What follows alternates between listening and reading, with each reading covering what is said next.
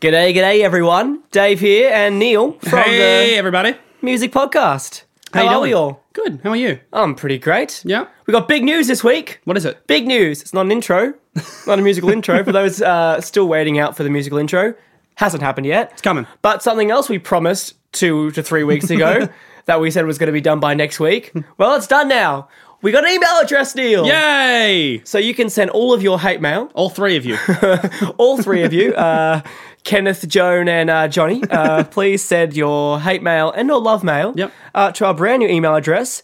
It is themusicpodcast@themusic.com.au. Yeah. Just in case you forget the publication that You're listening to. Hey, we've got a big show today. Big show. It's I feel like it's even though it's the music podcast, it's very movie centric today because we've got some chats with Thomas F. Wilson. You'll know him as Biff Tannen from the coolest movie ever, Back to the Future, and a guy called Christopher Lloyd. Ever heard of him? Yeah, Doc Brown. Oh, Bum. I thought you were gonna who's that, Neil? And then Oh, okay. Sorry, you didn't let me know that you were setting me up for that. It was Doc Brown. The two guys are going to be. They're in the country right now for Supernova. Kicks off in Sydney today. We'll get to that very soon. But we should start with some music news. Dave, last week it was rumored that a little band called the Killers were going to be coming to Australia for the AFL Grand Final. It's confirmed. Brendan Flowers said in an interview this week, the band are in fact going to be playing the Grand Final, which is fucking huge. This is exciting for me personally because I love the Killers. Yeah. So don't care for AFL, but I might watch the Grand Final. Are you going to watch it now? Really? Well, no, probably not. But, let's be honest. I'll watch the video of them performing after the fact. Well, the thing that scares me is that, because when it was rumored last week, it was very clear that if they do come and play the grand final, it was just going to be the gig, and then they were going to bail, which is very shit. Because number one, they've just dropped a single this brand past new week, song, probably leading up to a new album. An album's coming. Yeah, we haven't seen them since what? Big Day Out 2012, 2013. It's been a while. Yeah. But either way, it's gonna be cool. Well, it feels weird to me that they would come all this way and not do a sideshow unless they're contractually obligated by their deal with the AFL to not do sideshows. I mean, you'd like to think that between now and September 30, they're going to figure out a way to get more gigs, and you would think they would. I'm sure they would. Yeah, they'll have to. I suspect that if they're going to be here, you'll probably see at least a Sydney-Melbourne show. Yeah. The grand final, I assume, is in Melbourne. Yeah, so at least a Melbourne show. No, your sports, Dave. Yeah, AFL. Yeah, is the thing that happens in this country. Yeah, it is. But the AFL, it's like the football of basketball. Yeah, that's what I call AFL. Isn't it? The football of basketball. That's good. Owen is shaking his head. Yeah, fucking love AFL. That's Owen now. Trusty sound That engineer. was Owen giving the review of AFL. The AFL 5 out of 5 stars. The AFL Grand Final is always renowned for providing some sort of ridiculous entertainment. We don't have to mention Meatloaf. Do you actually? Do I have to mention Meatloaf to you? I don't know if you're aware of this. Yeah, I'm aware of the that loaf. performance. Thank you. Yeah. That was god awful.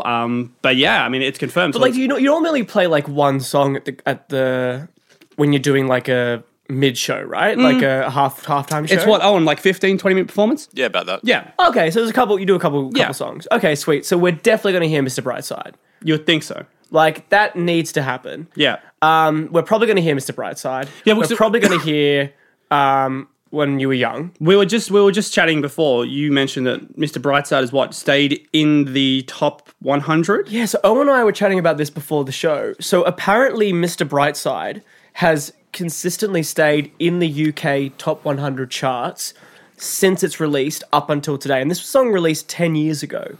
And that's so weird. So spent 10 years in the top 100. That's weird in itself, obviously, because the Killers being an American band. If you said they're in the Billboard charts every week, I'd say, yeah, that makes sense. But the UK, They were the UK kind of loves indie rock in a way that no other country kind of does, I think. I think they blew up there first because they did they were this Las Vegas band that they had been releasing music for a while. Yeah. And it was kind of when Hot Fuss came out and it sort of blew up overseas that they kind of got some recognition back home. They were on the OC. They were on the OC. That was my introduction to the Killers. Yeah, scoff at that, Owen. The OC. Love that. Back in the day. Yeah. But that's exciting. It's cool that they're back. Yeah. I think that every album they've released since Hot Fuss has been worse than the last one. Yeah, and Brendan Flowers has kind of been off doing solo stuff. And I don't know about you, but his last solo album, I was not I so... didn't hear the last solo album. Yeah, maybe keep it that way. Yeah, no good. But, you know, we'll see. I mean, they're going to be releasing an album, so it's cool. The Killers are coming back. That's the main point of this story. Other music news happening this week. The I Love 90s tour wrapped up this past weekend. If you're not aware of it, names like Vanilla Ice, Salt and Pepper, Coolio, Tone Loc, Young MC came to Australia, did a big tour. We had a Melbourne comedian, Dave Callan, go check out the show. Now, he made it clear, I don't know if you can check the music.com.au for the full article. He basically made it clear that, you know, back in the day he was into his rock, but since then he's kind of got super nostalgic and now he loves this music, so he was excited to go along. His take from it was that the whole show was amazing, but the headliner, Vanilla Ice's set, was weird. Weird in the sense that everyone knows, Dave, what's Vanilla Ice's main song?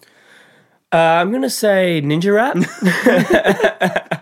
Don't play these games. Ice Ice Baby. Ice Ice Baby, yeah. Okay. So apparently he played this like 3 or 4 songs in.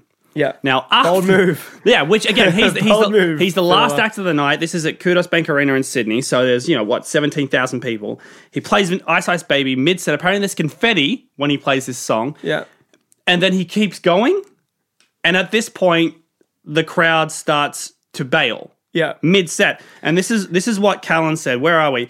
He actually says here, and I quote, halfway through the set, Van Winkle is Vanilla Ice, for those watching at home, drops Ice Ice Baby and a massive confetti cannon explodes. For most, a massive confetti cannon signals the end of an evening's entertainment. However, Vanilla Ice inexplicably carries on with some truly odd choices as the stadium begins to empty out, having seen the last of his hits they were intent on hearing live. Now, apparently he played DJ Snake's Turn Down for What? Do you want to tell people how that song goes? Turn down for what? Yeah. Do we need a license that? What we just did? Please don't sue us, DJ Snake. Now, apparently, it wasn't a fun Vanilla Ice take on that song. The DJ played Turn Down for What, and Vanilla Ice just jumped around stage. Just sang over top. Turn Down for What? That's great. And then apparently he brought people on stage to dance with him, and this is what he said to the crowd. If you got a fanny pack, get up. If you're wearing Ninja Turtle green, get up. That's cool.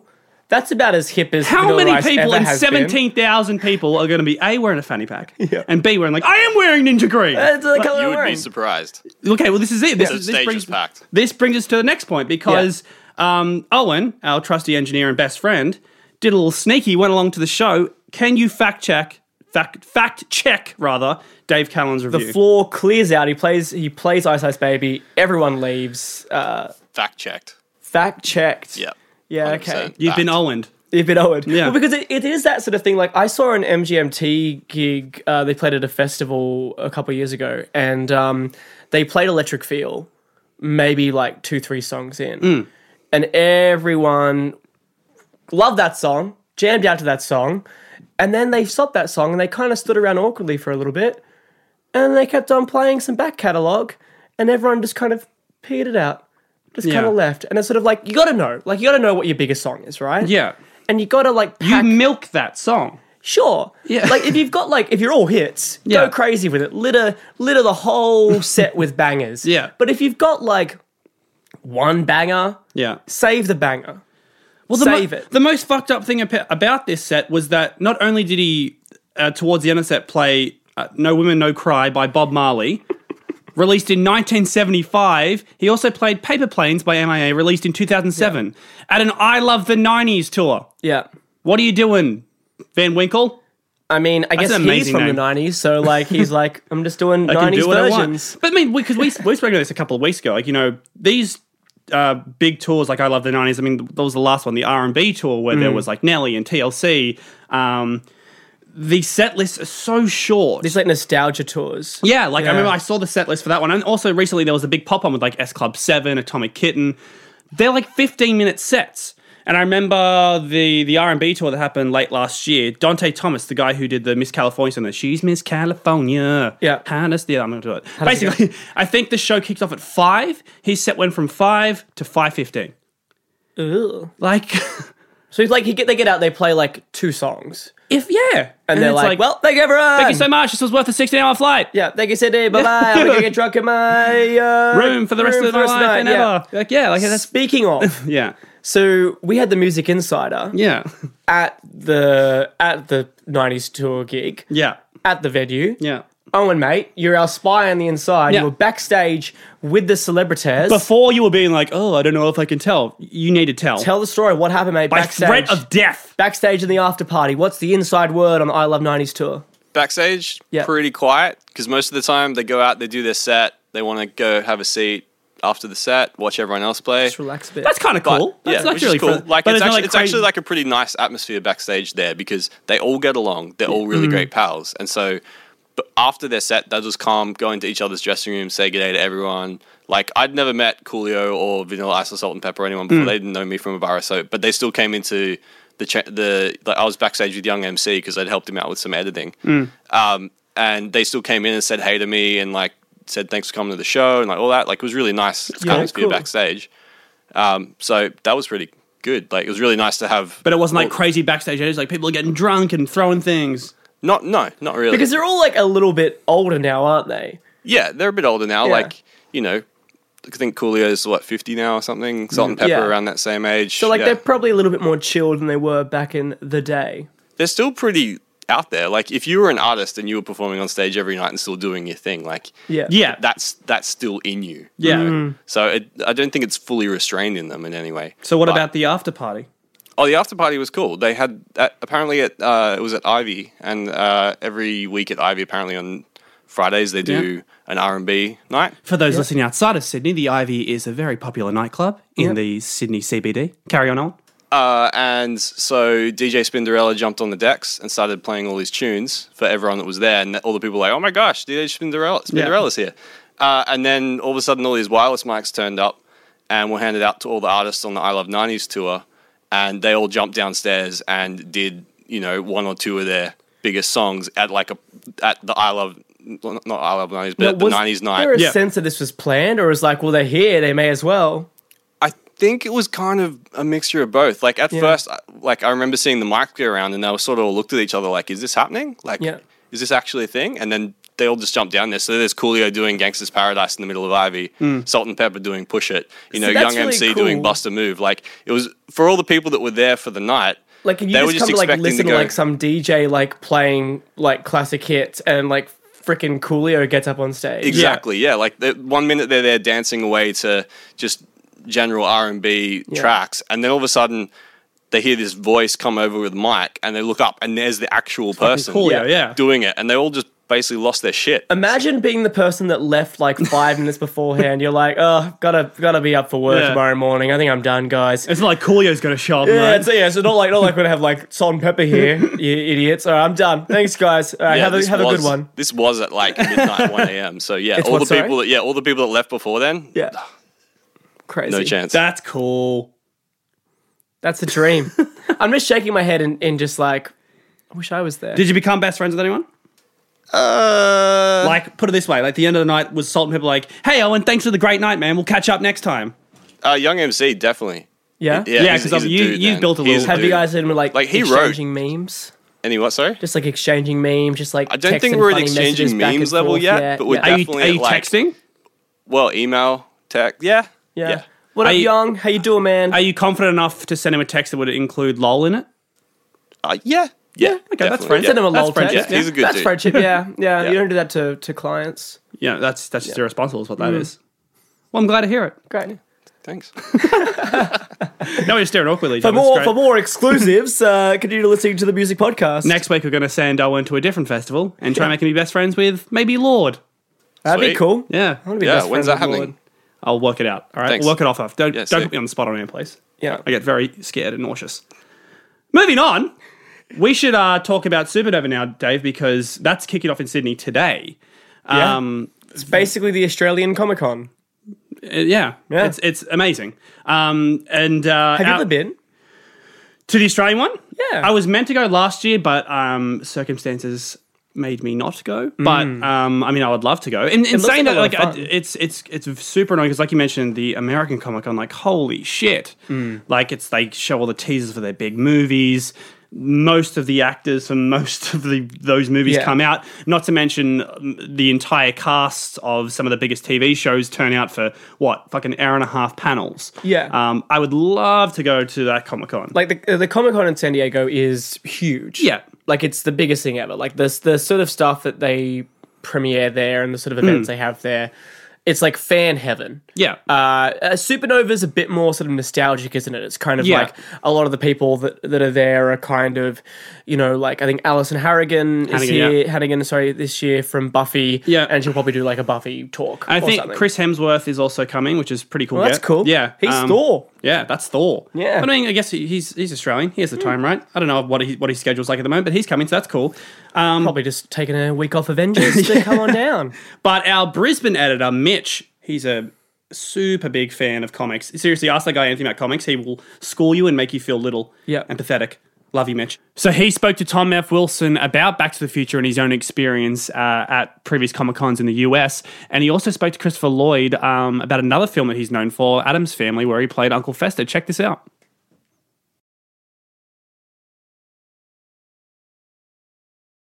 This is the grand experiment, Mitch, 2017, and I will say that it's going quite positively. I've done a couple here in the States. Early on, when Back to the Future was first released, I think the audience was very different than it is now. First of all, Back to the Future was released at a very specific intersection of the culture because it was the first big movie where as the cable television was coming out, as VHSs and buying the movie was coming out, Back to the Future was really, I think, the first big movie that you could watch over and over and over and over. So really, you had people watching it 400 times, and like an album, like an early Beatles album that you would just run until the grooves were worn out.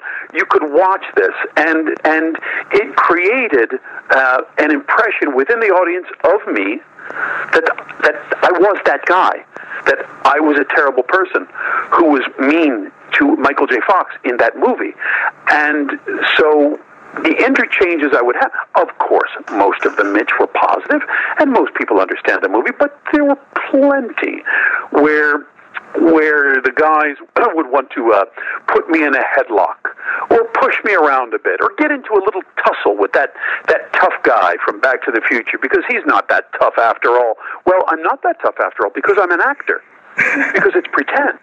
And I think that social media, the greater intimacy, maybe. I mean, part of it is false intimacy, but part of it's real intimacy. I mean, you can go and see things about an actor, and that's kind of why I do the YouTube thing, to present. This is me as a person. That the audience now, the pop cultural audience, is a more sophisticated audience and a more multifaceted audience. That when they're coming to me, they're understanding within a context, which is very satisfying to me. When they say, yes, you're mean and all that stuff, a great majority understand that I'm an actor and have followed me on Twitter or on Instagram, whatever, or they've seen a video on YouTube, and they understand more of the context of this pop iconhood that has, that I'm a part of than previously.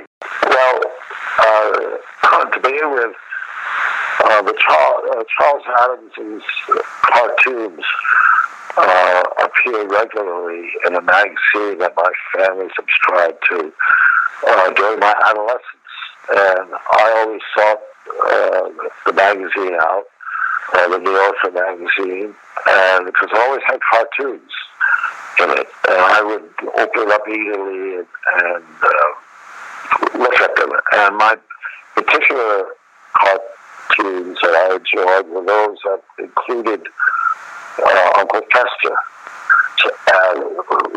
who I really, there was kind of a mischievous, kind of playful evilness, and kind of the way he looked was comical, that round body and round head and all that. He's I don't know. He just, I love seeing those cartoons. And then decades later, I get a call that they making a movie, and would I, be interested in Uncle Fester? And I thought, what are the odds of that? This character that I grew up with, and I suddenly had the opportunity to portray him. At first, I was very excited, but I thought, how? I don't look like Uncle Fester. I have kind of a long face, and I'm not rotund, but with some ingenious work by the makeup people and costumes, we got it to fit. And so, so and then working with the people of that cast, we really felt like Supernova Comic Con kicks off in Sydney today being Friday, the 16th to 18th of June, all weekend, and it moves to Perth next weekend from the 23rd to the 25th of June. Tickets are available now. Go to the website for more details. Very exciting stuff, Neil. Speaking of exciting stuff, you've been seeing a movie this week. Yeah, we'll stay on the movies because we did one whole movie. We did just talk to two actors from one of the greatest franchises of all time, Back to the fucking Future. Not on the same scale, but still a fun movie. I saw Rough Night this past week. Cool. Now, Rough Night is the new film. It's like Scarlett Johansson. It's all female cast, female director. So Scarlett Johansson, Gillian Bell, who you'd probably know from Workaholics, and she was in 22 Jump Street. You've got, why am I blanking this? Broad City. Ileana Glazer. Yep, we've got her. We've got Kate McKinnon from SNL. Jesus Christ, who is just one of my favorite. Not even actresses, just favorite performers right now. She's so fucking funny. And Zoe Kravitz as well, who's kind of, this is a cool turn for her because she's often known for serious roles. Is she funny in this? Because I only ever She's probably the straightest of the bunch. Put it that way. Because the only thing I've seen her in, I think, was Mad Max, right? Like, what else has she done? Oh, Zoe Kravitz. She's been in a lot of shit. Like, I know she was in the indie film Dope. Most of the stuff she's been in is pretty straight or drama, and she's generally the straight person. And she's in this as well, but she still has some funny lines. But here was the big thing. So, I've seen it. Cool. When I spoke to you off air, I said, "Have you seen the trailer?" Because you haven't seen the movie. I have, and I said, "Have you seen the trailer?" And you said, "Yeah." What'd you think? And you said, "I said that it didn't look like it was for me." Why? Because I didn't laugh in the trailer. Yep. Fair enough. Yeah, I wasn't.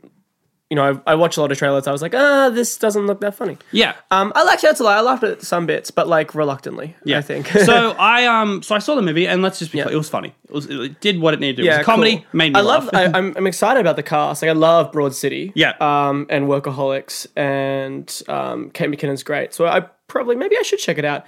I don't know why I was so quick to judgment, Neil. Like, maybe it'll be funny. But so this is I want to have the broader sense. So, just to clarify, it's funny. Laughed. It was good. Did what it needed to do. It wasn't the best. So what's the premise? It's like a bachelorette. So it's a bachelorette party. It's not the most original storyline. Yeah, it's like Weekend at Bernie's, right? They accidentally kill the stripper. They accidentally kill a stripper, and then they're gonna they're trying to get rid of the body. Yeah. That's a funny concept. Yeah, it's funny. Super dark. Yeah, it's funny that they classify it as like a dark comedy. But anyway, so the point is, it was fun. But after I saw the movie, I caught up with one of my friends, female friend, and she goes, "Oh my god, I really want to see that. What do you think?" I went, "Oh yeah, it was okay." And like immediately she lashed out. "Oh, why? Because it's an all-female cast?" And I was like, "Oh no, just because like it wasn't, it was funny, but like I just felt like it was kind of stupid." And it's like, "Oh, but if it was The Hangover was stupid," and I was like, "Yeah, The Hangover was stupid." Yeah, no, it was. And so we had this massive discussion, and it got me thinking, like, are we being so overly sensitive about these kind of films now, where regardless of what kind of cast it is, because it's an all-female cast, it's a female director, it's almost wrong to say that it's not great? Because again, let me preface, I thought it was funny, but for some reason, this particular friend, maybe he's just sensitive, and maybe I'm just overlooking this, but it just felt like it was almost wrong of me to suggest it was anything other than a great comedy. Sure. I mean, I guess the question is like, if we all agree that. Not everyone agrees, but I think that we need to be seeing a greater diversity of stories, and like female filmmakers and female stories are part of that group that is dramatically underrepresented. Yeah. I think the question is, like, does supporting mean giving a free pass to movies that aren't good? Yeah. And again, let's say you know, again, Rough Night was funny, and fuck, Gillian Bell, Kate McKinnon are two of my favorite actors right now. Like, especially Kate McKinnon. She is one of the best performers I think we have right now. Everything she does is fucking hilarious. Sure. Anyone is lucky to have Kate McKinnon. I want to be your best friend. Continue. He's trying to become best friends with Kate McKinnon via She's this podcast. just so good. That she definitely listens Continue. to. I'll let Kate, you if you're listening, Neil is got an offer you can't refuse. We hear the SNL for cast best often friendship. tunes in every week. So SNL cast, if you're listening, Lorne, I am free to audition. But it is that question. It is that question of like, does a movie that you kind of look at this movie and you go, it's awesome that this movie's getting made because, I don't feel like 5 years ago, like 10 years ago, 5 years ago, this movie would have been made.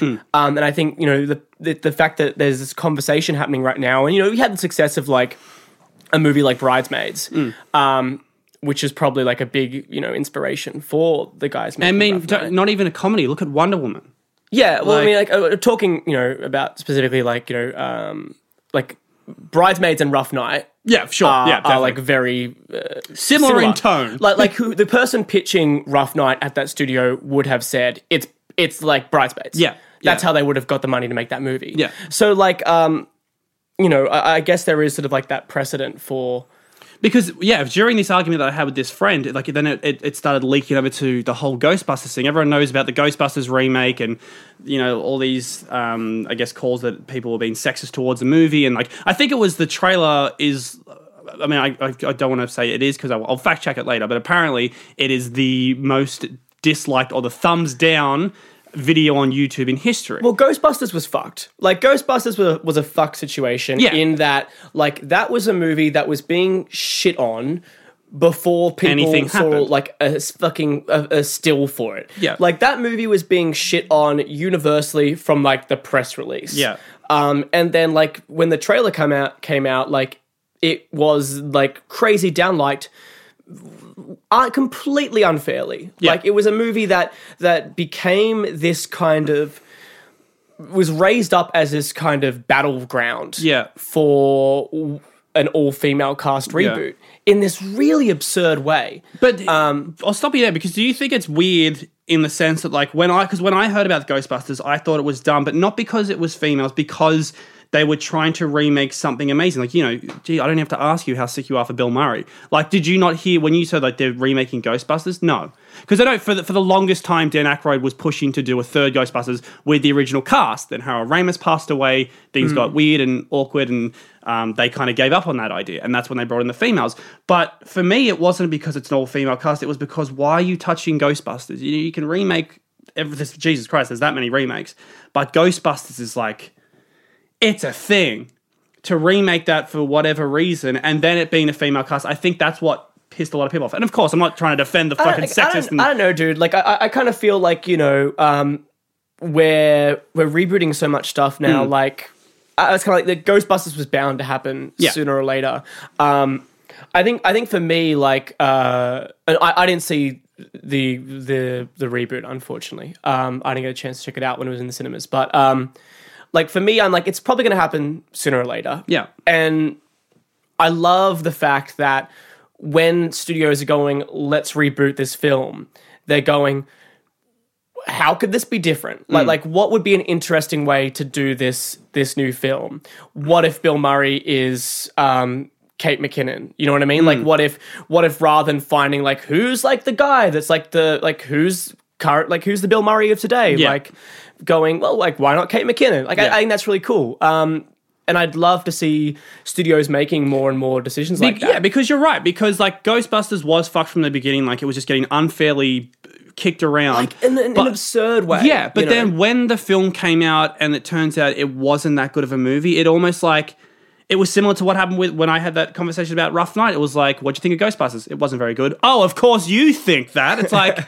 but it's... Fuck, like, it wasn't that good. And Dan Aykroyd, I don't know if you saw this, like 2 weeks ago, even came out and admitted, like, it wasn't very good. He actually blamed it all on Paul Feig, the director. He said, Yeah. like, he spent way too much money on it. He threw away our ideas that we had for scenes. And then when he came back to do re-edits, he took those scenes back. So he had to spend more money and it just got cluttered and it got shit. Well, I mean, like, I could, you know, I think that Paul Feig is not a great director. I think he controversial. Well, like, you know, like, look at what he's done. Like, I think Bridesmaids has been the biggest success of his career. Then he did The Heat. And that, like, is... I like The Heat. With Melissa McCarthy, Sandra Bullock, but then he did Spy with Melissa McCarthy, and that was dumb. He's a messy director. Like Bridesmaids, which I think was a really successful, really, really funny movie. Like, if you look at that film, it's quite a messy film in terms of its structure, in terms of the way it's kind of put together. And because he's of that... God, you're such a director. I know. I'll shut up. This is a man who directed the Eurovision. Shut the fuck up. Why do you hate that? Fuck. You're just like, oh, he did this thing. I've interviewed. I'll shut up. I've interviewed. No, I've interviewed Judd Apatow. Yeah, you have. But like, I guess so Paul Feig, like, he's of that sort of Judd Apatow school, right? Yeah. Like, of that. Don't like, you dare badmouth Apatow. No, but like, you know, that sort of style of, like, for example, Anchorman, like Adam McKay directed that, and like the way they built that movie was that they just went in, they improvised all these. It's a bunch of SNL skits put together in an hour and a half. And a lot of the time, they will build these movies in post. Like Anchorman was a movie that was built almost entirely in post production. Yeah. Like there is, if you get like the special edition Anchorman DVD, there is a second movie on that disc, completely unrelated to the first Anchorman, that was built exclusively from outtakes. Like, that's how they build these movies in post. Right. And so it takes a real kind of craft expert to piece all these scenes, all of these kind of, this really diverse amount of footage and improv that they get into a cohesive movie. And I think sometimes they succeed and sometimes they don't. And I think that Bridesmaids was the biggest success that he kind of had. I think that when you look at a bunch of his other films, and I haven't seen Ghostbusters, so I can't really talk about that, but, you know, when I hear people like Dan Aykroyd talking about how, like, the movie was a mess, I go, well, that makes sense. Yeah. Because, like, when I've looked at a lot of his other films, it seems that he really struggles to put something super cohesive and smooth together in post. Yeah. I think that, like, I mean, like, if you're talking about, like, these all-female reboots, like, some of these all-female reboots are the things I'm most excited for, like, this year. Like, the Ocean 8, which is the sort of reboot, Hathaway, spin-off. Mindy Kaling, Kate Blanchett, Helena Bonham Carter, blah, blah, blah. Like, this movie looks amazing and awesome and hilarious, and I couldn't be more excited to see that film. I guess the reason I brought this whole thing was because, like, after having that conversation about Rough Night, like, I felt bad that I suggested that Rough Night wasn't that great. And I was like, I shouldn't feel bad for saying a movie. Like, I think a ton of movies aren't bad. Should we talk about The Mummy again, for fuck's sake? Like, it's like, I shouldn't feel bad for suggesting the movie's shit. But because there is this whole conversation about, you know, we need to support all female casts and female directors, it's like, by knocking that, you're, like, hindering the movement. And it's like, it's just, for me, and the same with Ghostbusters. Like, I wasn't one of the people, like, one of those douchebags that were just hating on the film because it's all female. Saw the trailer, didn't think the trailer was funny. Saw the movie, didn't think the movie was that great. And then it's like, you're one of them. It's like, I can't. What do you want from me? I can't do anything. Neil is just typing desperately into Twitter, not all men at the moment. But it just feels like. I think it is an interesting question. It is that question of, like, you know, does a movie that is politically, culturally pushing boundaries deserve a free pass because it's doing that? Like, do we kind of excuse the faults in a movie that is doing something that we haven't seen before, or trying something we haven't seen before, or trying to tell stories we don't normally see? Does that movie get a free pass for its other mistakes? I think in some instances it should. Like, I think that, you know, like, I was dating a girl when Ghostbusters came out. Her name was Jennifer Lawrence. and she sort of came to me after seeing the film and was like, it was amazing. Like, I've never been in a movie where I've seen, like, funny women be the heroes. And that's not nothing. Like, that is really important. Oh, yeah, of course. You know, and I think that, like, for her, that movie was such a landmark event. that it like that she was ready to forgive, what might have been fucking like pacing problems, because it had such an impact on just the image of seeing that, like Ghostbusters was to her what Ghostbusters was to you and me as kids. Like seeing these dudes be like these funny, awesome heroes, like and there aren't a lot of female stories like that. Like I think, I just saw the trailer for Black Panther, which is an all black cast, more or less, with the exception, I think, like Andy Serkis and Martin Freeman. And it's just like, that was so freaking cool to see. Like, as a person of color, like watching that and being like, this is a film where like everyone on this big budget Hollywood film is a person of color. Was awesome. Seeing Moonlight and being like every single person in this film is a person of color. Like you don't see that. And so I think that, and I think that we can't downplay the effect of seeing greater representation on screen and the effect that it has on people recognizing themselves in the films they're watching.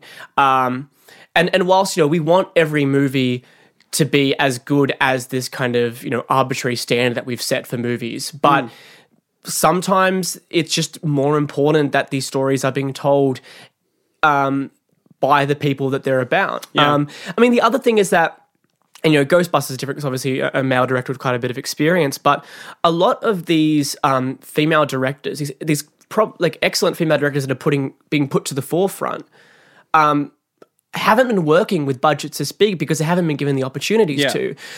Patty Jenkins that just did Wonder Woman, if you look at her IMDb beforehand, this is a huge budget movie for her because people aren't handing... What did she do before, out of curiosity?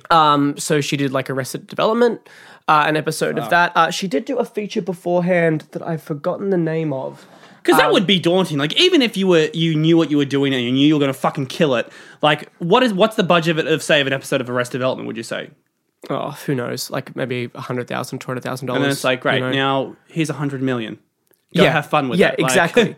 Exactly. And so, like, part of it's going, like, do they get a free pass? But, if you're a female director today, right now, unless you're Patty Jenkins, or Catherine Bigelow, even Catherine Bigelow, like you have not been given $100 million plus budget. Like some of our best female directors have not been given these huge budgets in order to go and to make these sort of, to figure out how to make a movie of that scale. And so, when they are successful, they should be celebrated, but so many dudes get to make tens of shitty movies before we write them off and go, oh, well, you don't get to make movies anymore because you made a shit movie. Like, think it like the amount of directors you can point to their whole filmography and be like, well, the first 10 movies you made were fucking shit. Who's the guy that keeps directing Sandler movies? Jack Giannopoulos or something?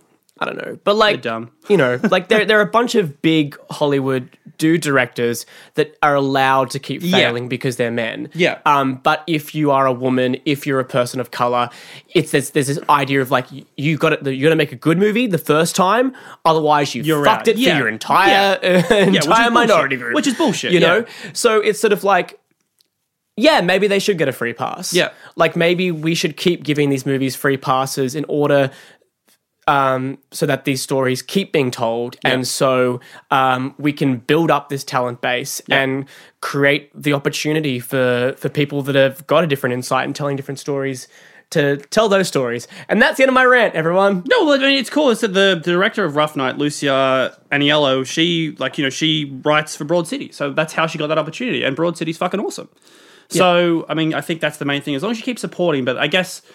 it's funny because I say, like, I feel like if a movie's shit or not that good, you should be able to say, but at the same time, Rough Night was funny. It just wasn't that great. That's what I mean. That's, I think, why I was so, like, frustrated with myself. It's like, I didn't even say the movie was bad. It's good. It's not that great. And we talk about, like, that for her was, we look at that and go, like, well, that's probably a big leap opportunity. But, to be working on Broad City, a show that's now into what it's like third or fourth, very successful season, is quite an impressive resume. Oh, fuck yeah. But you look at like let's take Colin.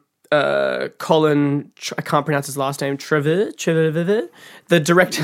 That's not helpful for anyone. The director of Jurassic World, currently working on the final Star Wars film. Yeah. So he is a director that has just done one big, like, massive Hollywood blockbuster, and is about to move on to his second gigantic Hollywood blockbuster. Mm-hmm. Now, this dude, before doing Jurassic World, had done Safety Not Guaranteed, which was a very, very, very small indie film that had a bit of success on the festival circuit. Mm-hmm. And he went from that to a massive studio about fucking handing dinosaurs, him $100 million established franchise. Which is interesting said, how that "Reboot works, this." right? Like, how does that work? Well, that's the thing, you know, like, how many, like, there are, like, you know, and, like, we can talk about, you know, so the director of The Babadook, obviously Australian director. Creepy as fuck horror film. Yeah. And so, I mean, there was this kind of thing, this is obviously Jennifer Kent. When she made The Babadook, everyone was like, she has to be given this huge budget to do this huge movie next. And when she's done interviews, she's kind of spoken about how, you know, she was offered a lot of really cool stuff that she turned down because she wanted to do her own thing. But it's, you know, whilst you go to, like, I've been at the Sydney Film Festival a lot of this week, and there are a lot of female directors helming some really, really cool, you know, independent feature films. Yeah. And I guess I'm kind of at a point now where it's like, well, how many of these guys are getting that big leap opportunity that Colin Trevorrow got? Like, how many of these guys are having studios call them up and go, hey, we just saw this, like, tiny little budget independent film you made. Yeah.